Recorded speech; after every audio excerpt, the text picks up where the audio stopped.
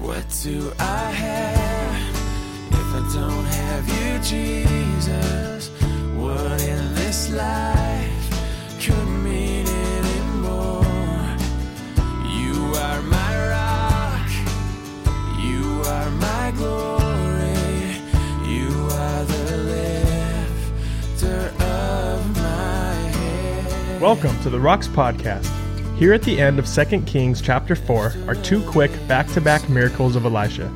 These miracles, as with much of the Old Testament, point to some very encouraging spiritual truths about Christ and our salvation. Let's join Pastor Ross now in the study entitled Death in the Pot and Life in the Basket. Alrighty, let's get started. Our timer wasn't on, so you're all surprised that we're starting without the timer going off. Just pretend it just did a 5, 4, 3, 2, 1, all right? All right, why don't you make your way to 2 Kings chapter 4. We left two small miracles, if you can call them small, miracles at the end of chapter 4. We're going to take a look at them tonight and walk through them and see what God has for us. Let's ask the Lord for his blessing. Now, Heavenly Father, in these two miracles that we're going to take a look at tonight, there's so much about the gospel, so much about Jesus and your great love for us. And we pray that you would open the eyes of our hearts as we sang this evening earlier, that we might see the truth that you have for us and apply it so we can be blessed. In Christ's name, amen. I'm always amazed how God works in our lives in really ordinary, mundane, day-to-day routine ways. Let me give you an example. Now, the other day, we really saw God work in a supernatural way, Barb and I. He arranged something that was very miraculous in the midst of something quite ordinary. And it all came down to really wanting some iced coffee. Now, this is how God did his thing. So Barb and I were needing to talk with someone about something important. And I kept telling Barb we need to call this person and arrange a meeting. And that person was needing to talk with us as well. In fact, they were seated in a coffee shop in a town where they do not live, texting a friend saying that they really needed to talk with us. And after that text was sent, we walked in to that place. Now, Barb and I were running an errand in a town where we don't live. We stopped at a random place we had never been before to get some iced coffee. And there was this person all alone in an empty shop, sitting facing two empty chairs. So we ordered our coffee and took our seats in the two empty chairs that God had arranged for our amazing, amazing conversation. And so sometimes when we think of miracles, we think parting the Red Sea, or the sun standing still in its place, or the 10 plagues coming down out of heaven against God's enemies. And we forget that the God we serve works the miraculous in our everyday affairs. When we're running errands, when we're getting coffee, God is guiding our footsteps, unbeknownst to us. I think we should be more aware that God is at work in our everyday lives. Amen? I mean, the New Testament, before we really dive in here, the New Testament talks about God doing miraculous things, that's mundane, everyday things. At a gathering of friends and family, at a small wedding in Cana, or on a fishing boat, a small little boat, regular work day, a bunch of fishermen, a miraculous haul of fish. And in the pews of a little village synagogue in the middle of nowhere, just a regular old worship service, and now a man has restoration of the use of his hand. And so God shows up and works in miraculous ways in ordinary circumstances, like the miracle tonight at the end of chapter 4 here. An ordinary dinner A bunch of guys sitting down and having supper, and God shows up in a miraculous way. 2 miracles tonight, really, and both involving one of my favorite subjects, food. So verses 38 through 41 first, all right? So, verse 38, Elisha returned to Gilgal, and there was a famine in that region. While the company of the prophets was meeting with him, he said to his servant, "Put on a large pot and cook some stew for these men." One of them went out into the fields to gather herbs and found a wild vine. He gathered some of its gourds and filled the fold of his cloak. When he returned, he cut them up into the pot of stew, though no one knew what they were. The stew was poured out for the men, but as they began to eat it, they cried out, "O man of God, there's death in the pot." And they could not eat it. Elisha said, "Get some flour." He put it into the pot and said, "Serve it to the people to eat." And there was nothing harmful in the pot. All right, so let's pause there. Miracle number 1, death in the pot. Now that does not sound very appetizing, you know. What's for dinner tonight? What's cooking? Death. Oh, I think I'll pass.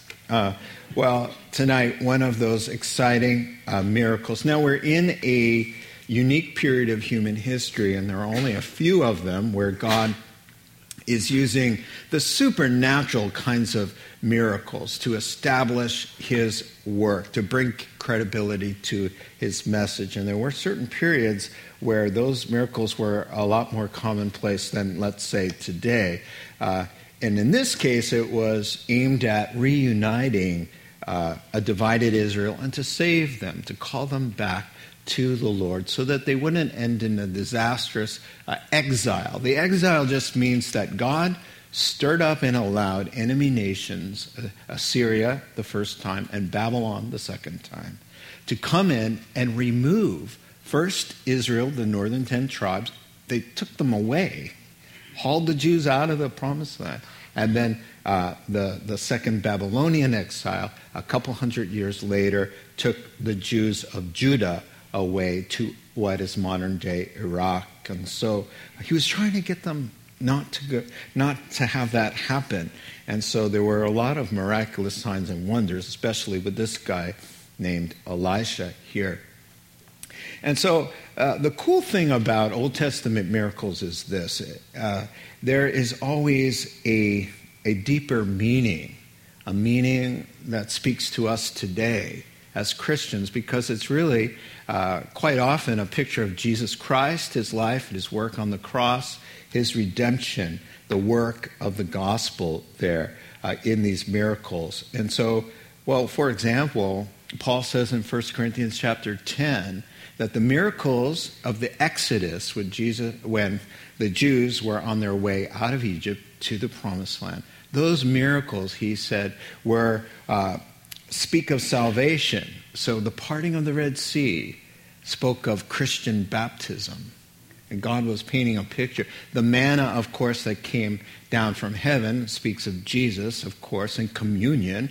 The bread and the cup was seen also because the rock was struck, and from the bleeding or the wound of the rock that was struck comes the cup that saves them, the water of life, the living water. And so really God's been talking about salvation for a real long time.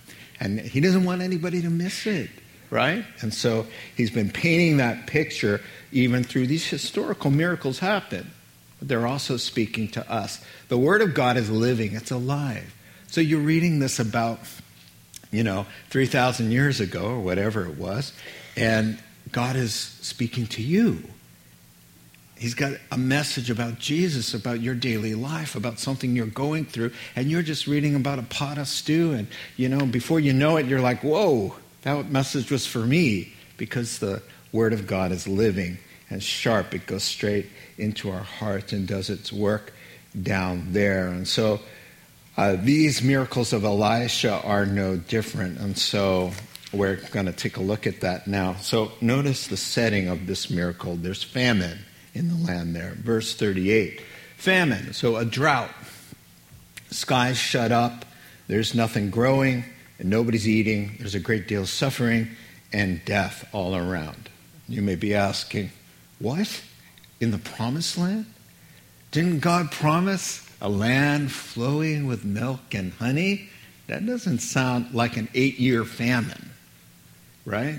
How does that fit in? It sounds kind of contrary to the promises of God. Well, I have a scripture for you, Leviticus 26, 3 and 4. Here was the promise: if you walk in my statutes, and observe my commandments, that's all right, and do them, then I will give you your rains in their season, and the land shall yield its increase, and the trees of the field shall yield their fruit. Now, that was the promise, right? The land flowing with milk and honey. Now, the second part of that was a warning to the Jews who came into the promised land, and it went like this, verses 18 through 20. And if in spite of all this, the Lord's warnings, you will not listen to me, then I'll discipline you again sevenfold for your sins, and I will break the pride of your power, and I will make your heavens like iron and your earth like bronze, and your strength shall be spent in vain, for your land shall not yield its increase, and the trees of the land shall not yield their fruit. And so, yeah, there was famine. Why? Because he's calling them back. He's trying to break their pride. He said, if you obey me, you know, the Old Testament was rather simple in some aspects. They were under the covenant of law. And as to the nation, the Lord promised, obey me, thank you for that. Obey me and be blessed. Disobey me and hear some curses. Now, it's not so simple under the new covenant of grace, because God, we find, uses adversity.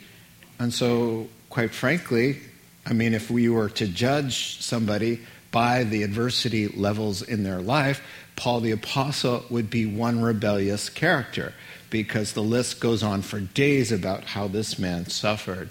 And so I found a quote here that I'd like to share with you. Well, it's fair to say that as a general rule, obedience to God brings blessing.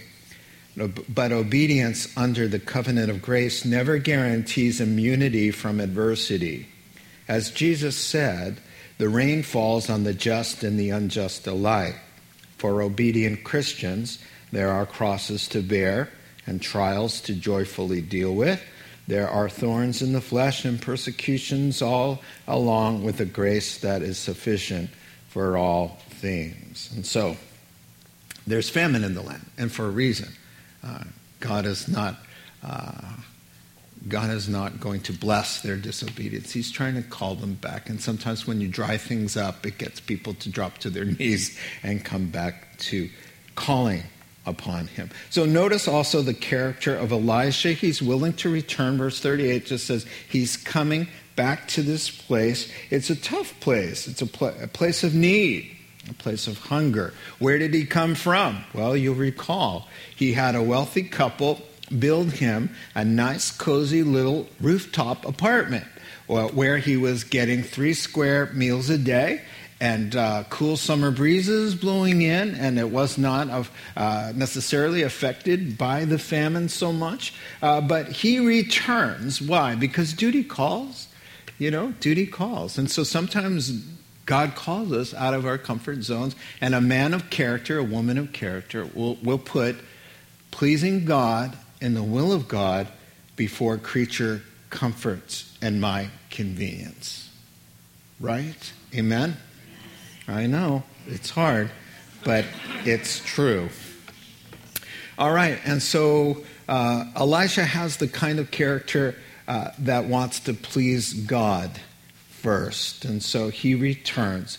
Now, notice Elisha is not trying to be somebody he's not. Now, I just picked this up as a pastor. I imagine the guys that he's mentoring, there's 100 of them. They're like seminary students. It's like a Christian college there. And he's teaching them. He's dean of men, all right? And I imagine them saying, hey, our last mentor, he prayed and it rained. Where's your power? He saved the day. We love that guy. Elijah, he was the man. When we had a drought, this guy just went up, prayed to the Lord. It's a little puff of a cloud. He prayed more, and suddenly we have the answer. How about you? Well, with Elijah, God helped them by removing the trial. With Elisha, he helps them by walking through the trial. And so Elisha doesn't need to feel the pressure of conforming to be Elijah. He's not Elijah. He's Elisha.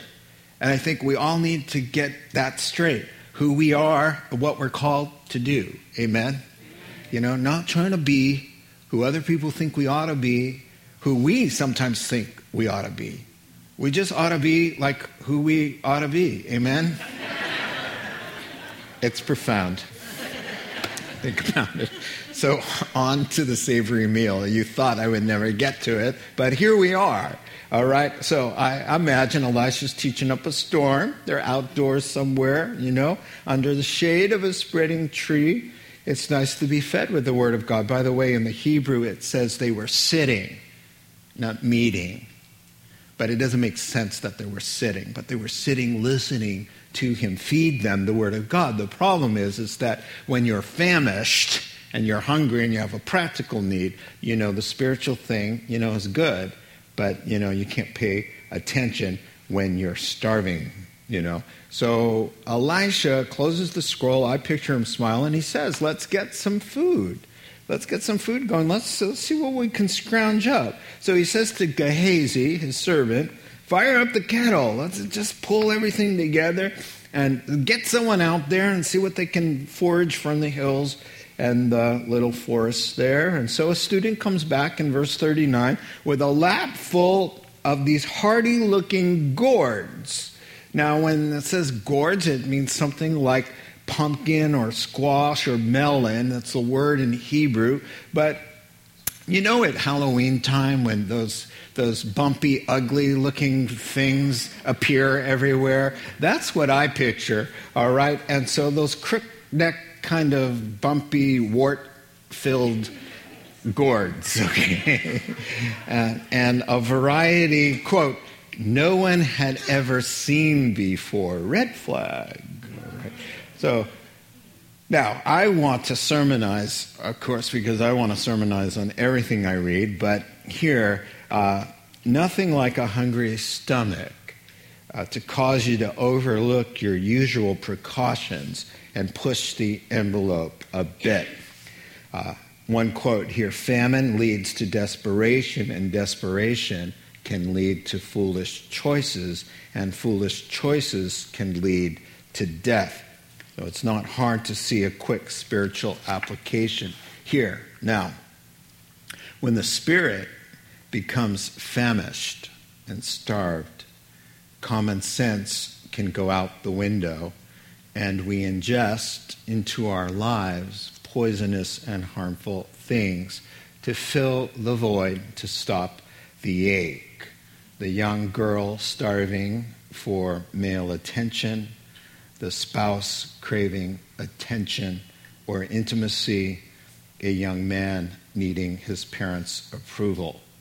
A believer who starves themselves from the nourishment of the Word of God and the love of God, the serving of God. These folks can only go so far with that kind of famished spirit before they're looking at wild vines and want to fill their souls with something that looks good on the outside but will do them a lot of harm. Now, if you're in the role of one of those providers of love and affection and attention.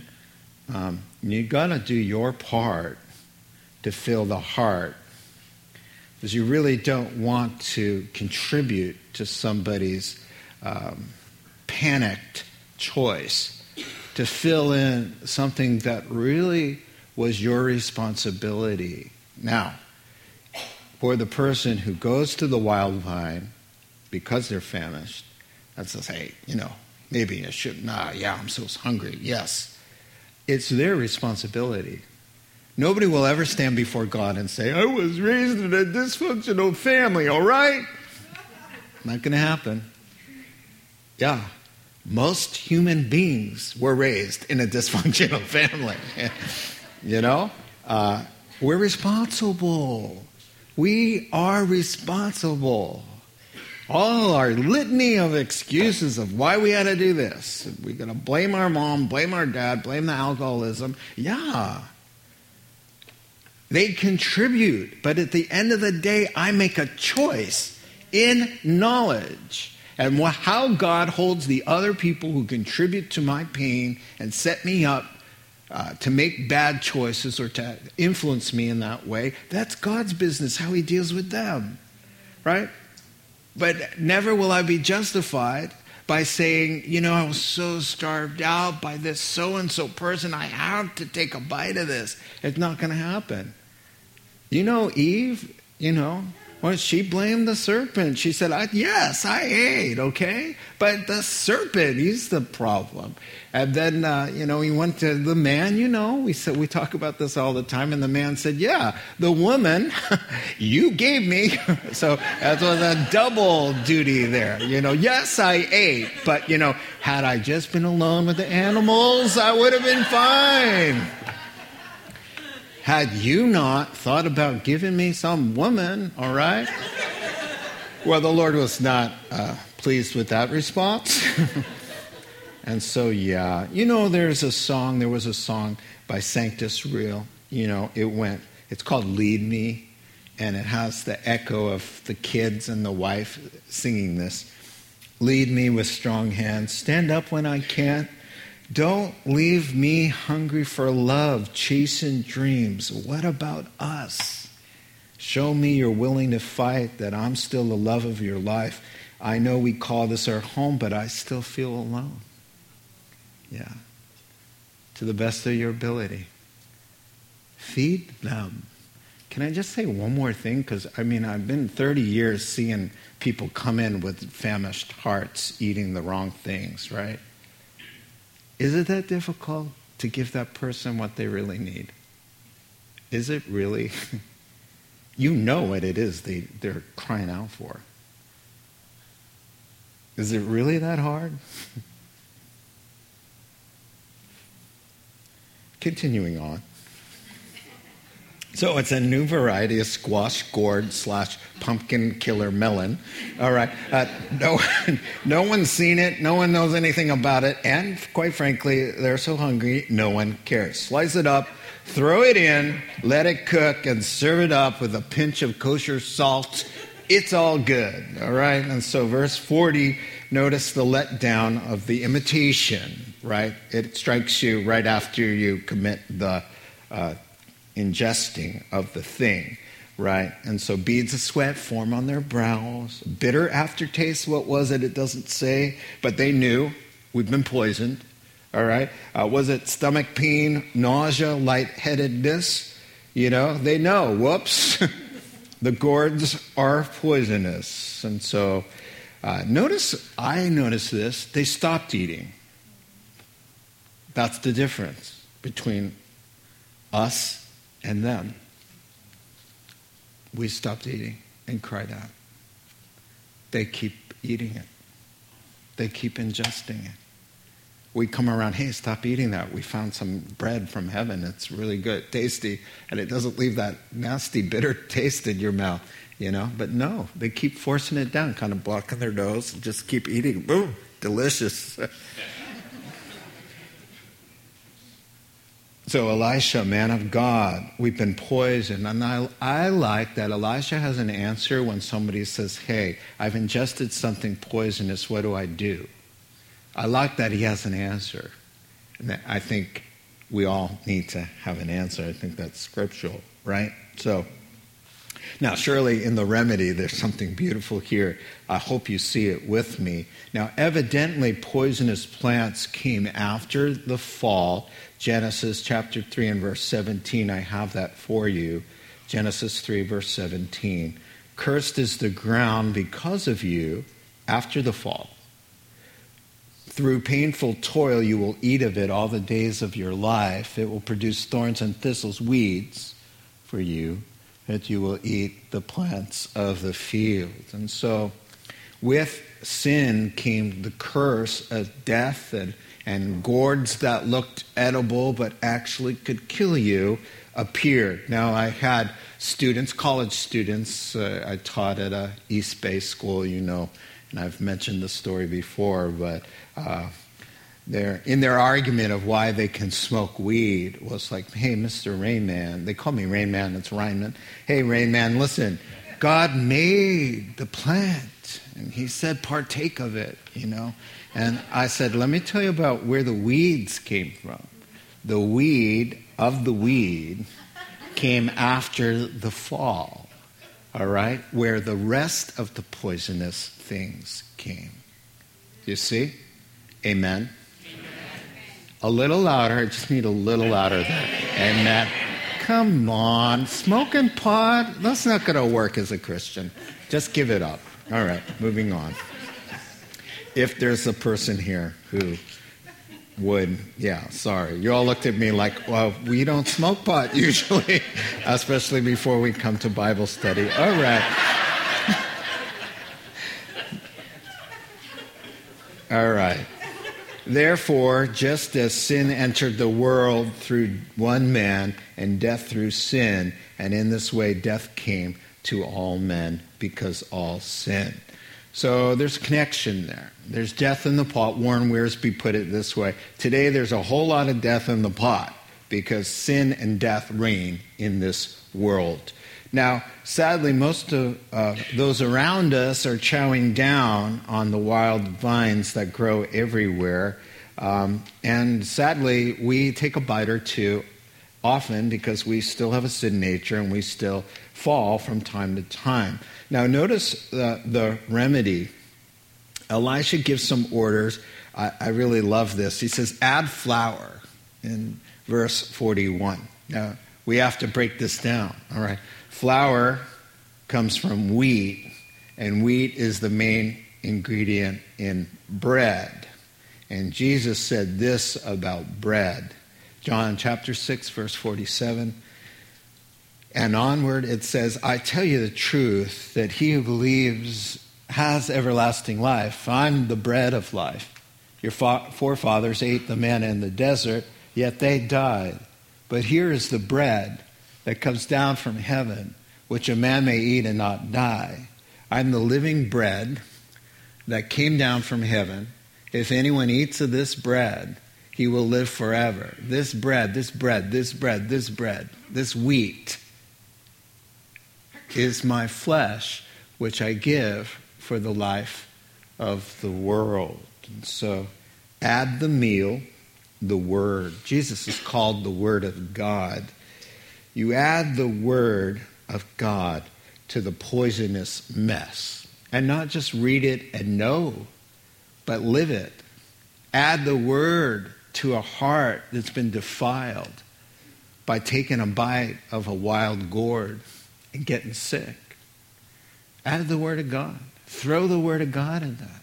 Not only to memorize and reflect upon it and love it and sing it and have it fill your car in music, right? But then to obey it. And you will find healing and cleansing and a purging of that poison. I mean, listen, I'm a human being like all of you. All right? Surprise. And I get sick. I ingest things and attitudes and things make me feel defiled. And man, I'll go to the Bible and it's just so good. It's like hooking up to a drip, an IV drip, and getting the meds on board. And that's what he's saying. Give me the wheat. Give me the flour. Give me the word of God. Give me Jesus. Throw that in there. You'll feel a lot better in the morning. Amen? All right. So, Jesus removes the curse. Now, another food miracle. Come on. You can do this. It's just 3 verses. Let's finish it up, all right? A man comes down from Baal Shalisha, bringing the man of God 20 loaves of barley bread baked from the first ripe grain, along with some heads of new grain. Give it to the people to eat, Elisha says to Gehazi. How can I set this before 100 men? His servant asked. But Elijah answered, give it to the people to eat, for this is what the Lord is saying. They will eat and have some left over. Then he set it before them, and they ate and had some left over according to the word of the Lord. Well, now, I've told you about my seminary professor who used to say, guys, listen up. When there's a repetitive thing in the scriptures, it's not because God is stuttering. He doesn't have a stuttering problem. Now, repetition in the scriptures means God wants to underline something or to emphasize it. And this bread multiplication, this bread thing, it goes from cover to cover, right? So he's trying to say that in God, through Christ, he satisfies our souls. He is the bread of heaven that anybody eats lives forever. You know, you eat of that bread, you've got everything you need. All your problems are solved. All your problems are solved tonight, whether you know it or not, because you have everything you will ever need to make it through this life, practically and spiritually and emotionally and mentally on board. If the bread of life is on board tonight and you've ingested it, you got everything. That's why you keep seeing it in the scriptures over and over again. There's layers of meaning, but I think that is at the heart. So if you're taking notes, it was death in the pot, and now it's life in the basket, in the bread basket. So the 2 spiritual applications, Jesus removes the curse. We just saw that. And now Jesus satisfies the hungry. Now look at the placement of this miracle. I just love it. Okay, you're famished. Okay, you get sick. Did you learn your lesson? Going out, panicking, saying, "No, who cares what I ingest? I'm just going to ingest it. It feels good to be full of something at least." And then almost die. Have to go to the ER, get your stomach pumped. Was that a lot of fun? No. How about the bread from heaven? Instead, how about the true vine? He says, "On the vine." Why not eat of that true vine, the bread of heaven? You're going to feel a lot better when you do things God's way. Somebody just came up to me right before and said, "You know, you gave me a piece of advice.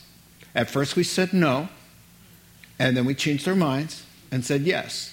And everything is so much better." I was like, "Really?" Listen, do things God's way. I don't care if it's harder. It usually is. Do things God's way and be blessed. Always. Amen? All right. So here's what happens here. God is providing for the guys at the seminary and their dean of men here, who is Elisha. Now, Israel has no more temple because they've bordered off Israel from Judah. Judah's got the temple. They've got Jerusalem. So there's a temple down there, and all real, true Jews left Israel in the north to go down to live in Judah, where they still had a temple, and they still had some godliness, and they still had Levitical priests. But in Israel, north, they only had 2 altars, one in Bethel, one in Dan, and they had golden calves set up and false prophets. So nobody's bringing anything there. The first fruits was a holiday where they would bring in the harvest, and the first part of it, a percentage of it, they would dedicate to God, and they would bake the bread from the wheat that they harvested and bring in some fruits and those kinds of things and have kind of a celebration and commune with God and give it to the Lord and the priests. That's how the priests survived. It was a sense of tithing, and which carried over to 1 Corinthians chapter 9. And it's still sort of the way it works as people bring their gifts unto the Lord and unto the ministers who serve the Lord. And so you see this picture here, but only the guys are bringing their offerings to the seminary because there is no temple, and to Elisha because there are no priests. They're down south. And so they say, hey, well, there's a work of God going on here, so we're going to bring the offering here. So this guy shows up. Now don't think 20 loaves is a lot, because a loaf of their flat bread is like one piece of bread. All right? So picture the flat Mediterranean, pita bread. Picture one of that, but a little bit thinner. All right? So 20 of those, 2 little stacks. All right? It's not like going to Costco and getting the oversized loaves, that are this big. And you're thinking, well, 20 of those might do it. Yeah, no. Just a little bit. Now, so he brings it, this faithful man, bringing this offering to be of some help, right? And then notice once again, we are seeing that Gehazi is crazy. All right? So we're going to call him Crazy Gehazi from now on, because he's the servant, but we keep getting little pictures of him like, what is wrong with Crazy Gehazi? And you're about to find out next time. But he's got some problems, all right? So here, I hope you saw it here. So here's Elisha, and he says to Crazy Gehazi, he says, hey, take this bread, and he gets that look, and he says, feed everybody with it. And Gehazi says, how are you going to do that? There's only 20 loaves. There's 100 mouths to feed. What's going to happen here? I was screaming in my office, Gehazi. I was saying this out loud. What about the dead boy? Were you there? Yeah, you were. How about the dead boy who sat up and started talking? How about him? Maybe that's how it could happen. Or how about, were you there when the River Jordan parted? Or were you there when the oil kept pouring? You were there for all of that. So what is wrong with you? I am asking, what are you asking? What are you looking at Elisha like he's crazy for? Where have you been? What is your problem? And the answer is, he's got a secret life. He's not on board. He doesn't have the kind of faith. Oh, he looks like he's there, but he's off in another world. He's going through the motions. He's kind of like Judas, a little bit. He's right there. You can't tell. None of the disciples knew on the night that Jesus was betrayed. Jesus said, hey, one of you is a devil. What a great icebreaker that was. And one of you are going to betray me. And they were dumbfounded. You would think everybody, all the heads went to Judas, right? Nobody had a clue. They didn't have a clue. In fact, they started saying, is it me? Yeah. I don't blame them. Do you blame them? I would have said the same thing, And, so Gehazi, Crazy Gehazi. How's that possible? How's that going to work? Yeah, well, your sin is going to find you out. It always does. It's a quote. Numbers 32:23. Your sin will find you out. I love what Paul says. Paul says some men's sins are obvious. They're kind of at their feet, in front of them. Other men's sins lag behind. But they lag behind, but they get there. They're just a little bit slower. But sin just is like oil and water separating. The oil always comes. It's a spiritual truth. Just know it. Just know that that's the truth. Okay, so he protests. Don't be silly. This isn't going to happen, whatever. Oh, ye of little faith, step out of the way. Elisha answers the man, Mr. Lack of Faith. He says, God is speaking. They're going to eat and they're going to have leftovers. So the Lord is saying, take what you have, yield it up to me, and start serving it up. And so it was. So a couple things as we wrap up tonight here in this very short account. Number one, God puts to rest our greatest fear. And what is that greatest fear? We're going to run out. We're not going to have enough. How about our retirement years? Whoops, I haven't been contributing. I've been trying to survive.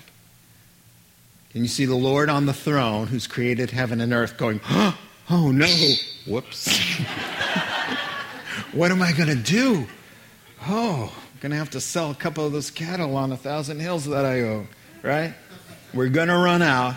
There won't be enough. I'm never going to make it to the end. My grace is sufficient. Silly humans. Silly humans. Jesus said, you silly humans. He says, listen, if your kid asks you, hey, I'm hungry, you give me something to eat, would you give him a rock? Would you give him something inedible? He said, and then I love this. He just slips in a little slap. I don't know if you've heard it, but he says, if you guys, being evil, wow, only Jesus could get away with that. If you guys who are evil, by the way, men are basically good. Jesus says, if you guys being evil know how to give good gifts to your kids, how about God? Would you give us a little break here? We, Father, Son, and Holy Spirit, one God, I and the Father are one. We know what you need before you even have to say it. Now, I got a quick little story. One time in Roner Park, we were living in Roner Park. I had finches. I like birds. I like to have birds. I don't have any right now, but I want some. Where's Barb? It's my birthday month. All right.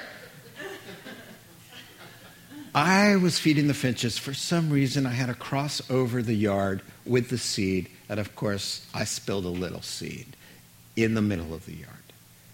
And later in the day, I was looking out the back window, and I saw all of these birds gathered and dive bombing and having a big feast, right? I didn't spill that much, right?